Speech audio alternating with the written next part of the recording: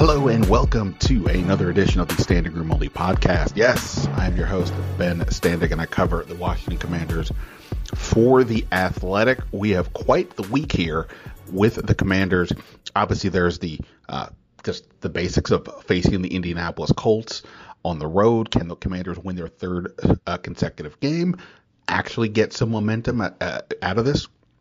We'll see about that. But needless to say, this game has tons of subplots from Carson Wentz obviously not playing, but what's going on with the Colts.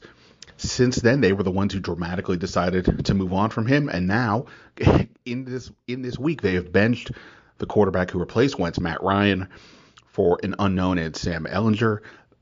We talked about that and talked about the Dan Snyder, Jim Irsay of it all with my colleague at The Athletic, Zach Kiefer, who's done a lot of work, who did a lot of great reporting on the Carson Wentz exit and has insight into Jim Irsay. So we got into all of that with him, in addition to just the idea of, hey, the Colts apparently decided to get off this merry-go-round they've been on with quarterbacks and to make a move, even though their record at 3-3-1 is respectable in this year of the NFL, where there's a lot of mediocrity. That's an interesting turn for them, and it's one that Washington may have to face down the line here with regards to Carson Wentz whenever he comes back. Where is this team at? We obviously know about the 70% snap situation, where a second-round pick would go to the Colts instead of a third if he reaches that mark. So all of that discussed. Speaking of the 70%, I wrote about that yesterday on The Athletic. If you haven't checked that out, you do so. I talked to Ron Rivera about this, so you can check his thoughts out there, along with a lot of notes and stats on why this defense has improved. So we'll get to all that in a moment. Of course, if you haven't subscribed, please do so. iTunes, Spotify, or you can do it ad-free on the Athletic app or anywhere you do your podcasting. Just a couple of quick notes before we get to Zach. So practice today. No Ron Rivera. He is dealing with a family matter back out in California. It sounds like he will be back in town Wednesday. So we'll see if we see him out here Thursday for practice or not. Jack Del Rio took over today. And so with Del Rio there, we don't get a ton of updates about any specific players in terms of injuries. But we'll note that Logan Thomas was back at practice a bit. Cole Holcomb, though, did not practice. Neither did Jahan Dodson. The Holcomb one is interesting. We'll see what is going on with that later in the week. Needless to say, he's a very important piece. He calls signals on defense, and there's not much linebacker depth, as we know. So we'll see how that goes. It's still early in the week to worry about that too much. As far as Chase Young, as we know, we've been waiting to see when the 21-day clock will begin for his return to practice. Doesn't appear as if that's going to happen this week, so it is looking more like maybe next week for Chase Young. We'll probably get a better update from whenever Rivera is back, but for now, the Chase Young clock has not yet begun. What else we got here? The trade deadline is, of course, November 1st, so this will be the last game after that. I wrote about, of course, the deadline last week. You can check that out. A lot of notes and source information on Daron Payne, William Jackson. I don't know if I see them doing anything dramatic in terms of selling off at this point because, they're at the moment in the mix, right? At 3-4. They're only a half a game out of the 7th wild card spot. There's a bunch of teams at 3-4, but they're in the mix, and the people involved don't want to punt the year, regardless of what others, myself included, may think about building for the long term. In any event, you can check that out there. There were some people on Twitter yesterday who were sort of taking my Daron Payne story from last week. Some misinterpreted it, some didn't. So just to be clear, there are teams interested in Payne, and I've been told it's possible the return could be high as a second-round pick for this coming year, but that's different than saying Washington is actively looking to trade him. I don't have any sense that that is the case. What else here can I tell you before I go here to my conversation with Zach? So Washington also, speaking of the trade deadline, they signed Danny Johnson to the 53-man roster yesterday. Some people have speculated this means William Jackson is definitely gone. I wouldn't go that far. I think they just needed another corner they placed Tariq Castro Fields on IR last week, and Jackson is still hurt. He didn't practice today either. So based on any of that, I would just say that Jackson could be moved. He would be my best bet to be moved, but complicated situation between the back injury and his salary for next year. It won't be easy, and we'll have to see how that goes. Anyway, that is it for now. Let me get to my conversation with Zak Keefer from the Athletic covering the Colts. Let's do that right now here on the Standing Room Only podcast. All right, there are times when I have a guest on that I really have to think hard about what topics can we get into, because, even if it's a game, you don't always have like something that's that important. Not the issue here this week with my next guest. He is, of course, Zak Keefer, covers the Colts for the Athletic. I mean, we easily could have just gone with the Carson Wentz of it all if we had planned this out a few weeks ago. And even since then, there's umpteen different topics. You guys have a new quarterback. Our owners hate each other. There's a game this week. There's a lot going on. First of all, though, how's it going over there in Indianapolis? Can I be honest? I'm exhausted. And Washington Commanders fans can sympathize. I mean, it's six quarterbacks in 5 years now. And they are moving on to Sam Ehlinger. The Matt Ryan experiment didn't last very long. It's just another quiet season in Indianapolis since Andrew Luck retired. Yeah, no doubt. I think we're up to 7 different starting quarterbacks under Rivera in his 2+ years. Okay, you guys, yeah. Washington wins. You guys have just the new one at the start of every year, and then you move Correct. on. Washington has like 3 and 4 every season, and then has to adjust again, as we're doing right now. We can pivot in so many ways, and I do want to, of course, talk about the Irsay Snyder aspect, but I guess let's just start with the football. Obviously, when you and I talked last, you wrote a lot of great stories about Carson Wentz and the exit there, and so much was made from the owner on down, literally, about why Carson Wentz was the problem, essentially. It's a lot of nuance to it, but why essentially he's the one that needed to go. And then Matt Ryan, the Colts get Matt Ryan for a 3rd-round pick, and everybody's like, wow, what a great move. Commanders are stupid. They should have done that. And yet, here we are coming up for this game, and it's Matt Ryan who's the one that got benched. Granted, Carson Wentz is hurt, but I don't think he was getting benched. So what happened? I thought Carson Wentz was the problem. I wrote this last year, and I said this. It wasn't all on Carson Wentz. It was not all on Carson Wentz. And no matter how much the Colts wanted to camouflage this as the quarterback being the problem. Now, Carson was part of the problem, and he was terrible at the end of the season, and nobody is going to run away from that. But it wasn't all on Carson Wentz. And the signs of issues started last year that have crept into the forefront right now, right? This offensive line was abysmal in week 17 and 18 last year, and that didn't help Carson. Right. He played bad. They have been abysmal this year, and they have the highest paid offensive line in football right now. And they're they're one of the worst offensive lines in football. The numbers are just staggering. I mean, 80 quarterback hits in 7 games, 80 quarterback hits in 7 games, 110 pressures, a league-leading 24 sacks. No quarterback outside of Lamar Jackson or Josh Allen or Patrick Mahomes is going to survive under this line right now. So, it's very telling to me that Frank Reich went to Matt Ryan yesterday and say, we failed you. We didn't hold up our end of the bargain in terms of what we sold you on when you came here. We sold you on a great offensive line and a great run game. Jonathan Taylor has nowhere to go. How in the world, Ben, are the Colts ranked 30th in the league in rushing? Jonathan Taylor had 1,800 yards last year. So it's not an either or, it's a both and for me. The Colts failed Matt Ryan, and Matt Ryan in a lot of ways failed the Colts. 11 interceptions. 9 interceptions, 11 fumbles. Like I lose track of all the bad plays. It's a lot of numbers. They're not protecting him, and he didn't overcome those flaws. So I bought into it. It made a lot of sense. All he had to do was be part of the solution, not the solution. That's assuming he had a good running back and a good offensive line. He doesn't have anything working around him, and Matt was not able to overcome that. And really, it going 7-9-1 or 8-8-1 doesn't do anything for this team right now. This was a team that wanted to win the division. They're backsliding. They wanted to see what Sam Ehlinger can do, and they know what Matt Ryan is, and it's just not going to get them there. Yeah, it's so fascinating. And you mentioned the idea that he can be Matt Ryan could have been part of the solution, but not the solution. And that's what stood out to me watching Carson Wentz here, and why it's interesting how these things are happening. Well, not simultaneously because nothing's happening with Wentz, but we're all discussing it more and more, having seen what Wentz did, and now having looked at Taylor Heinicke with the same group and see. And to me, like, it was Taylor Heinicke, what he was able to do highlighted what Carson Wentz can't do. You mentioned the offensive line. I know. You're pointing out Matt Ryan leads the league in times getting sacked. That's only because Carson Wentz didn't play last week, because he was tied with Justin Fields for that honor. Right.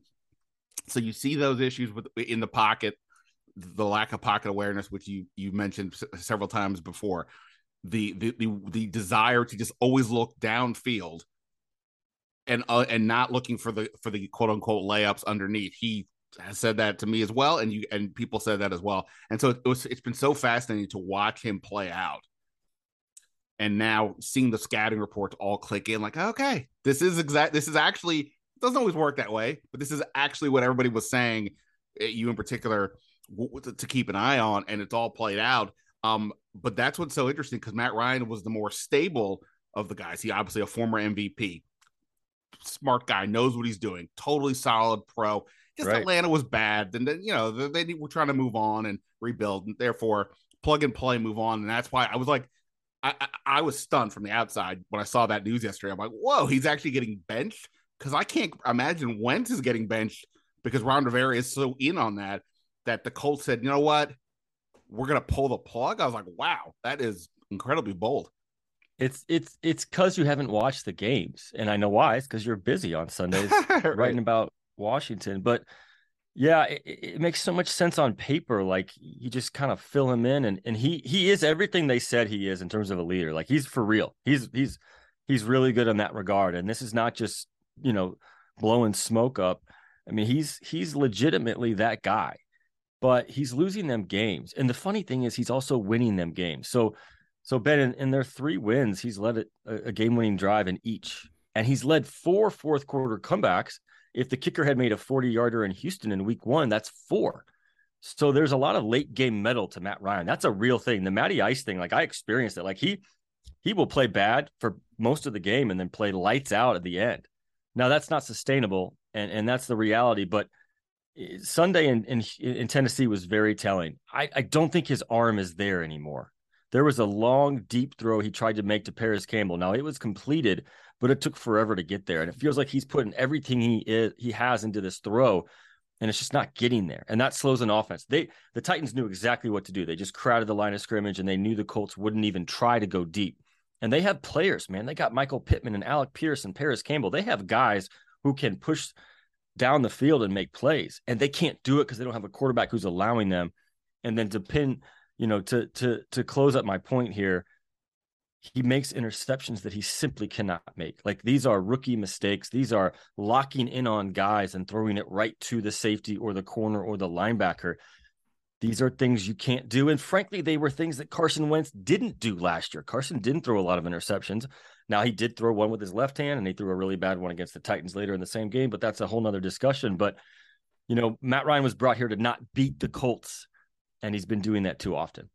By the way, we have not seen a left-handed pass yet. I'm a little disappointed about that one. I mean, I know nobody wants it. I don't wish that upon you. It's like, okay, wait, I heard about this one thing. But have you experienced the roller coaster that is a 4, 5, 6 second play with Carson? Because Carson didn't get a lot of credit for this, and he should have last year. He avoided a lot of sacks. He covered up for an offensive line that was regressing in Indianapolis. But there are a roller coaster of emotions that follow every snap Carson Wentz takes, because you don't know where the hell it's going to go. Yeah, the term roller coaster has been used. I almost debated renaming this podcast the roller coaster ride, because it's been that it's been that on so many different levels. But and that's what's interesting. With the sack, with the protection. Like, I guess I'm in comparing it to Matt Ryan. Obviously Matt Ryan's not a mobile guy. Nonetheless, when you see that they're both neck and neck for the most times being sacked, and knowing that Carson Wentz, that was his his issue. I would have thought that maybe Matt Ryan's savvy or whatever would allow him to avoid some of that. But that's what I thought too. This is, I guess, it's a combination of maybe either A, he can't, or B, it's so bad he has no time. For Washington, their offensive line has been a bit of a mess for the most part of the season. It's been a little more stable the last couple of weeks. They are on now their fourth different starting center. The starting right side of the starting right guard and tackle are different than week one.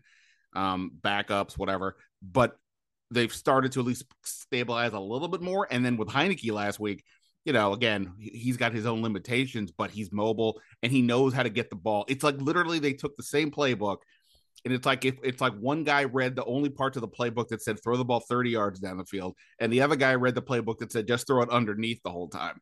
And like that's kind of how it went. But that's what. So like it's interesting to see just how Heinicke. There probably will be fewer sacks, but he's his own kind of ride, and it just won't be down the field. And yeah, it's just so fascinating to see what's going on here, let alone what's going on there. I was thinking about this as you were talking, since the Colts, particularly the owner, so adamant about saying Carson Wentz was the issue. To whomever you speak to these days, do they look at it and go, oh man, maybe not so much maybe they were wrong on Wentz, but that simply moving on from him wasn't going to solve the problem? I don't buy that. And that's maybe my opinion, but I'm speaking from someone who's talked to people in the organization. I think the Colts missed on both. I don't think it's an either or. I think both things can be true. They tried to make it work with Carson and it didn't work. And just because it didn't work out with Matt Ryan doesn't mean moving on from Carson was the wrong decision. But the Colts are nonetheless in the same spot. They have pushed this ball down the road. Jacoby Brissett, Phillip Rivers, Carson Wentz, Matt Ryan, Sam Ehlinger. Maybe Sam Ellinger's the guy. I don't know. Probably not.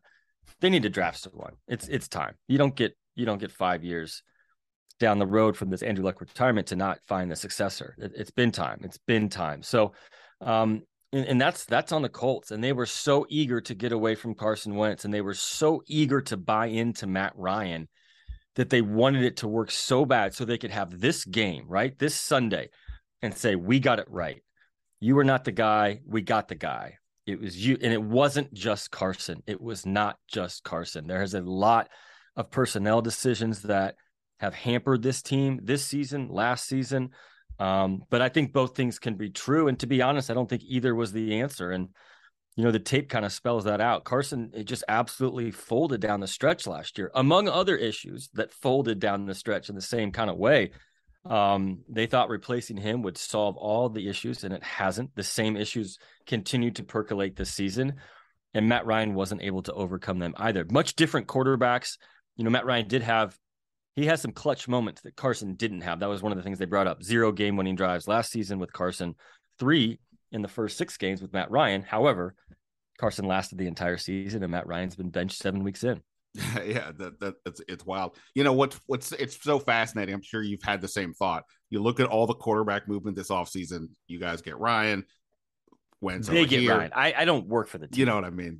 I always just the city you not my owner, right? Yeah, right. Not your owner. The city, the team that plays in the city that you live in. Russell Wilson, of course.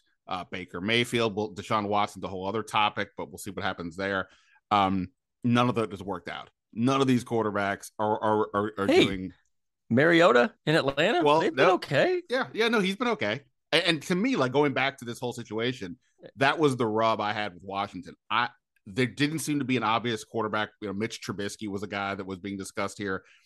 And the question for me was like, do you sign a guy that is a stopgap for the 1 year? Don't avoid picks, but you're going to tell your fans, look, we're going to have to be realistic. We're not getting this guy. Or do you roll the dice like Washington did, like Indianapolis did, with a guy with a veteran who's had some success in the past, and hope that this is your answer? Well, obviously, it looks like it's certainly been snake eyes for you guys. Doesn't look super great for us over here on this end. We'll see.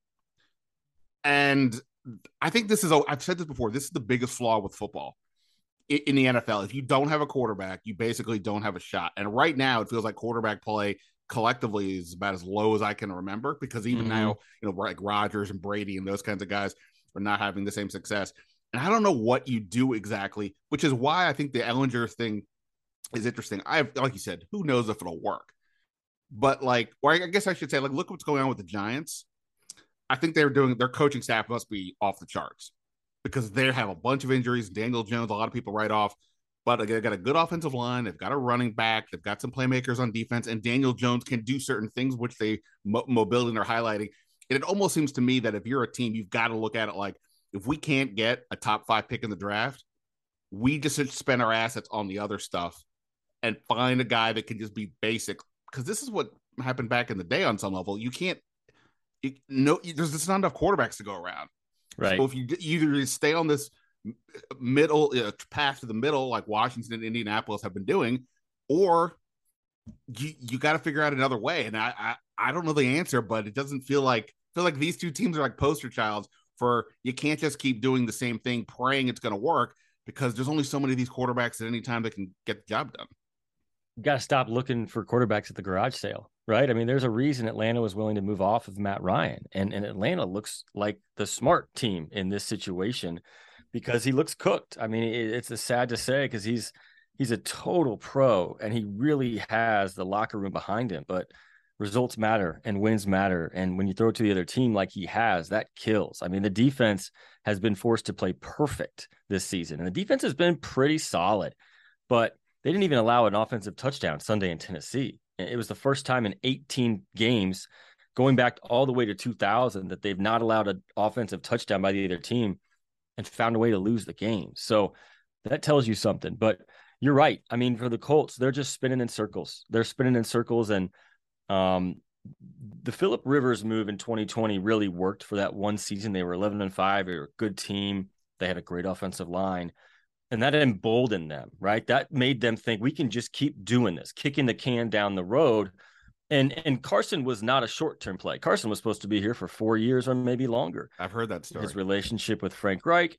And Carson, man, when you get around him, like he's a monster physically. Like he can do everything on the field. And you saw that in camp and you see that every week. I mean, it's easy to buy into that talent. And he can just launch it. He can make every throw. But it doesn't really matter after the snap comes and he's got to make those decisions. And that's where he gets in trouble. He'll make a lot of great plays. He'll make a lot of dumb plays. And it's hard to find that consistency. So the Colts move off him and try to find the exact opposite in Matt Ryan. The problem being you haven't answered that question for the long term. And it's just really hard to restart every single year. And you have a coach right now in Frank Reich whose seat is getting warmer. I'm not sure what happens, but the reality is it fair to judge a coach when he's had 5 different quarterbacks in 5 different years? Those quarterbacks being very, very different. We're talking about Andrew Luck, Jacoby Brissett, Phillip Rivers, Carson Wentz, Matt Ryan, and now Sam Ehlinger. Like, very different skill sets, very different temperaments, like just very different playbooks, to be honest. So, that's an organizational failure. That's what it is. That's on Jim Irsay because he's had his voice heard in this. That's on Chris Ballard for not swinging in the draft and for signing these guys. And it's on Frank Reich, who pushed for the Carson trade and it backfired. But that's where they're at. And this is the bed they've made, and they're going to have to live in it and live with Sam Ehlinger for 10 games and pray like hell they get a top 5 or 6 or 10 draft pick. Well, and that last part is what's interesting on something I wrote about today, because obviously the one last piece of this Carson Wentz trade is the 70% snap threshold. He crosses that. The pick that's owed to the Colts turns into a second. If he doesn't, it's a third.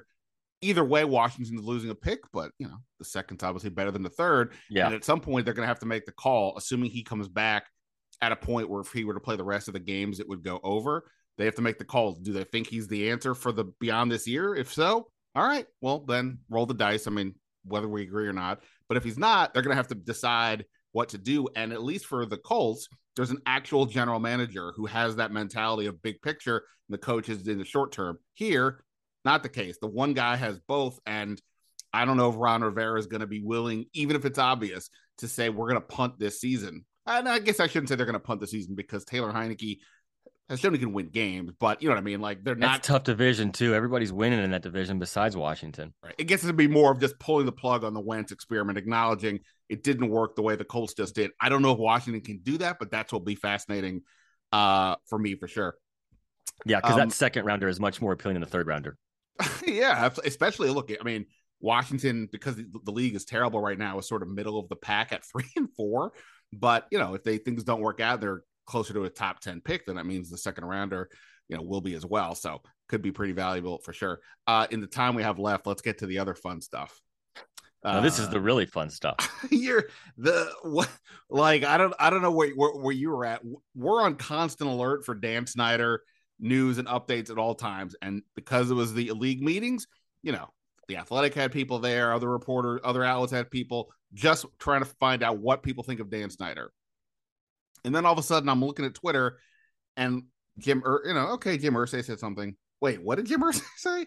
He said there's merit to removing Dan Snyder as owner, and then he kept talking about it. And what were you thinking when you first heard, oh, wait, what is the owner of the team I cover? What's he saying about another owner, and what's going on here? Not that surprised.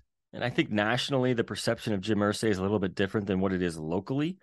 He does not care about blowback. He says what he thinks, for better, for worse. As a reporter, you love that, right? I love honesty. I don't care if it's hurts people's feelings. I just want to know what these guys think.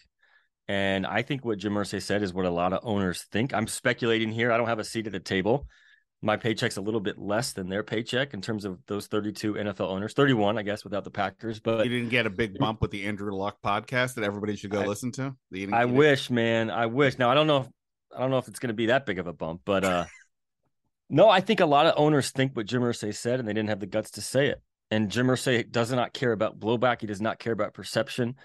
I mean, have you ever heard an owner talk about a former player the way he talked about Carson Wentz this offseason? I mean, I was reporting things in January and February and March about why this team was going to move on from Carson Wentz, and then why it moved on from Carson Wentz, and getting a lot of blowback about what I was reporting. And then Jim Irsay essentially confirmed it all by what he said publicly. And I don't think I've ever heard an owner publicly criticize a player that repeatedly. Some of the stuff we heard at the owners' meetings, it was just staggering to hear. Everybody knows why they moved on from Carson Wentz, because Jim Irsay decided they were going to move on from Carson Wentz. But no, it doesn't surprise me. And to get back to Daniel Snyder, no, it doesn't surprise me that Jim Irsay said what a lot of owners wouldn't. He doesn't care about the backlash. And I think it's a credit to him for speaking up and saying it, because I don't think a lot of Washington Commanders fans would disagree with what Jim Irsay said. No, I don't.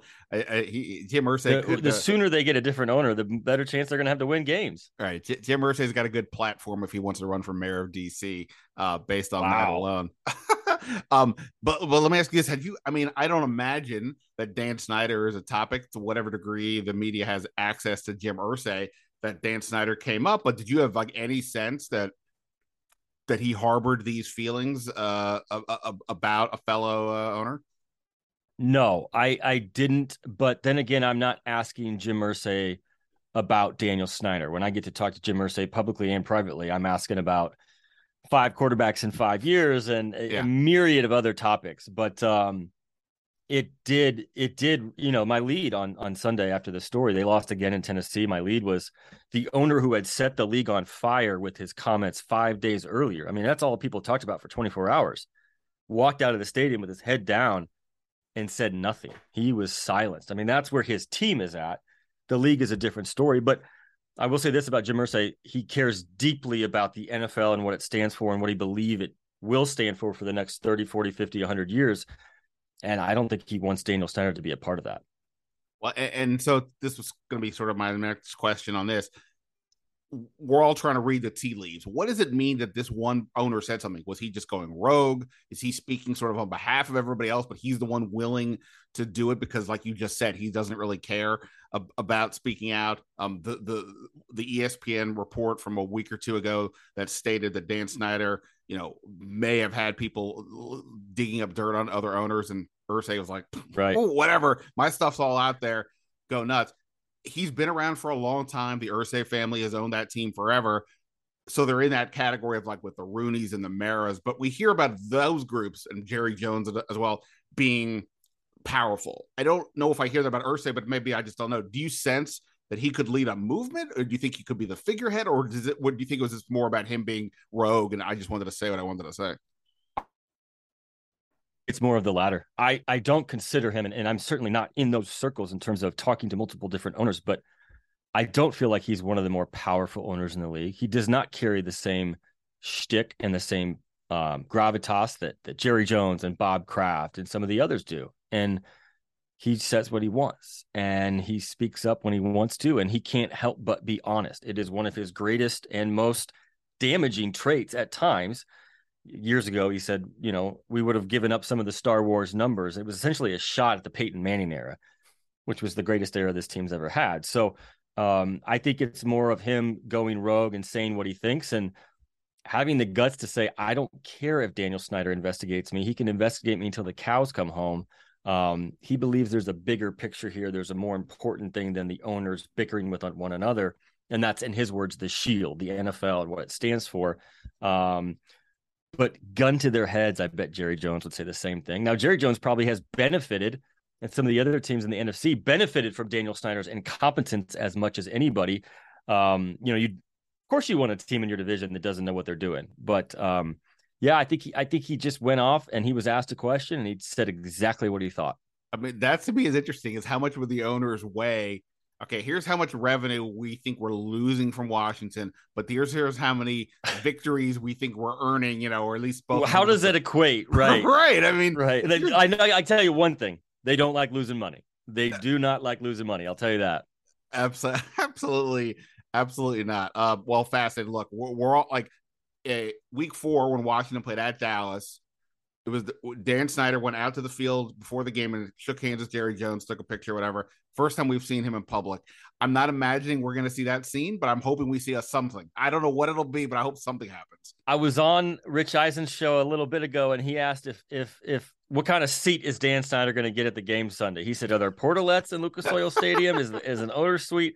I don't have an answer. I don't imagine they're going to have any pleasantries if we see Daniel Snyder, but my goodness, the storylines with this game.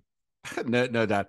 Just lastly, so obviously the game itself, beyond what we've discussed, Ehlinger, obviously this will be his first regular season appearance, but you've seen him in preseason. It sounds like we're gonna have 2 quarterbacks who are kind of similar. Yeah, gritty gamers who are mobile, don't necessarily expect them to throw the ball deep down the field or things like that. But what are your expectations for Ehlinger? It sounded like you just described him when you were talking about what Taylor Heinicke brings to the Washington offense. Like, he's going to make the smart decision. He's not going to wow you with his arm. Sam was a 6th-round pick because he didn't have the arm strength. And he has worked with Tom House in the offseason. He's on this 2-year plan to improve his velocity. But again, 6th-round pick, a little undersized. Intangibles are off the charts. Like, he's a special human being. I've had some really long talks with him. Some of the things he's been through in his life. And that's, in Frank Reich's words, that's some of his special sauce. But this is not the Detroit third stringers that he carved up in August in week 3 of the preseason. This is not the Colts' second team defense in practice he's had some success with the last couple of weeks. I mean, if I'm a Washington defender, this is a day you get some stats and you pad your resume and like they're going to come hungry for this guy because he's never thrown an NFL pass. And you smell blood in the water, you go attack. And so this is a whole nother challenge for Sam Ehlinger. I think he's a great kid, and I think he'll make good decisions, but it's going to be a bumpy road. There's no doubt about it. And Washington's defense, as much as making it sound like they've been a train wreck, their defense has been a lot better lately. I wrote something about that for Tuesday on the website that they've just improved across the board. The defensive line is really playing well. Aaron Rodgers and the Packers were afraid last week to take more than a 3-strap job and throw downfield because they have offensive line issues and Washington's defensive line. So yeah, it could be a tough day for Ehlinger if Washington can keep this up, but always be a little weary of the backup quarterback you have no tape on. And you're saying he's an intangibles guy and Jonathan Taylor, Michael Pittman, there's some things to pay attention to. Yeah, I mean, if Washington had no trouble slowing down Aaron Rodgers, I don't think Sam Ehlinger really scares you. But the Colts have pieces, and I think Ehlinger's going to run. They're going to do some different stuff, and they're going to try and surprise the Commanders' defense. And they have players around him. They absolutely have weapons. Pierce is a good rookie, and Pittman's a stud, and Taylor's was the best running back in the league last year. They haven't got him going because there's nowhere to go. But if nothing else, I'm excited to hell to see what they do, to be honest. By the way, I'm imagining Carson Wentz will be there because he was on the sideline this past game. Typically, Carson loves the Indianapolis area, from what I understand. So I would imagine he's here. I don't know how much interaction. He'll probably have some teammates he says hello to, and staff members, and Frank Reich and him. They're still very close. So, I don't think there's any ill will towards Carson in Indianapolis right now, because this team is just, it's right. You've moved on to the next. They got enough to deal with. Right. Moved on to the next problem. I mean, it really is wild. Carson Wentz is back, and there's already a quarterback change since he returned. Zach, definitely appreciate it. Zach is, I've said this before, easily one of the best writers we have on staff. And if you didn't listen to it, go check out his podcast that they did right before the season started about Andrew Luck, a narrative podcast, which fits perfectly now because it's all about. That's when it all started. Yeah, it's all about how, who this guy was and what's happened since as they continue to look for a quarterback. Excited to see you this weekend, and I'll be on owner watch like I'm sure everybody else will be. It'll be fun. Thanks for having me on, man, and I'll see you Sunday. Yeah, man.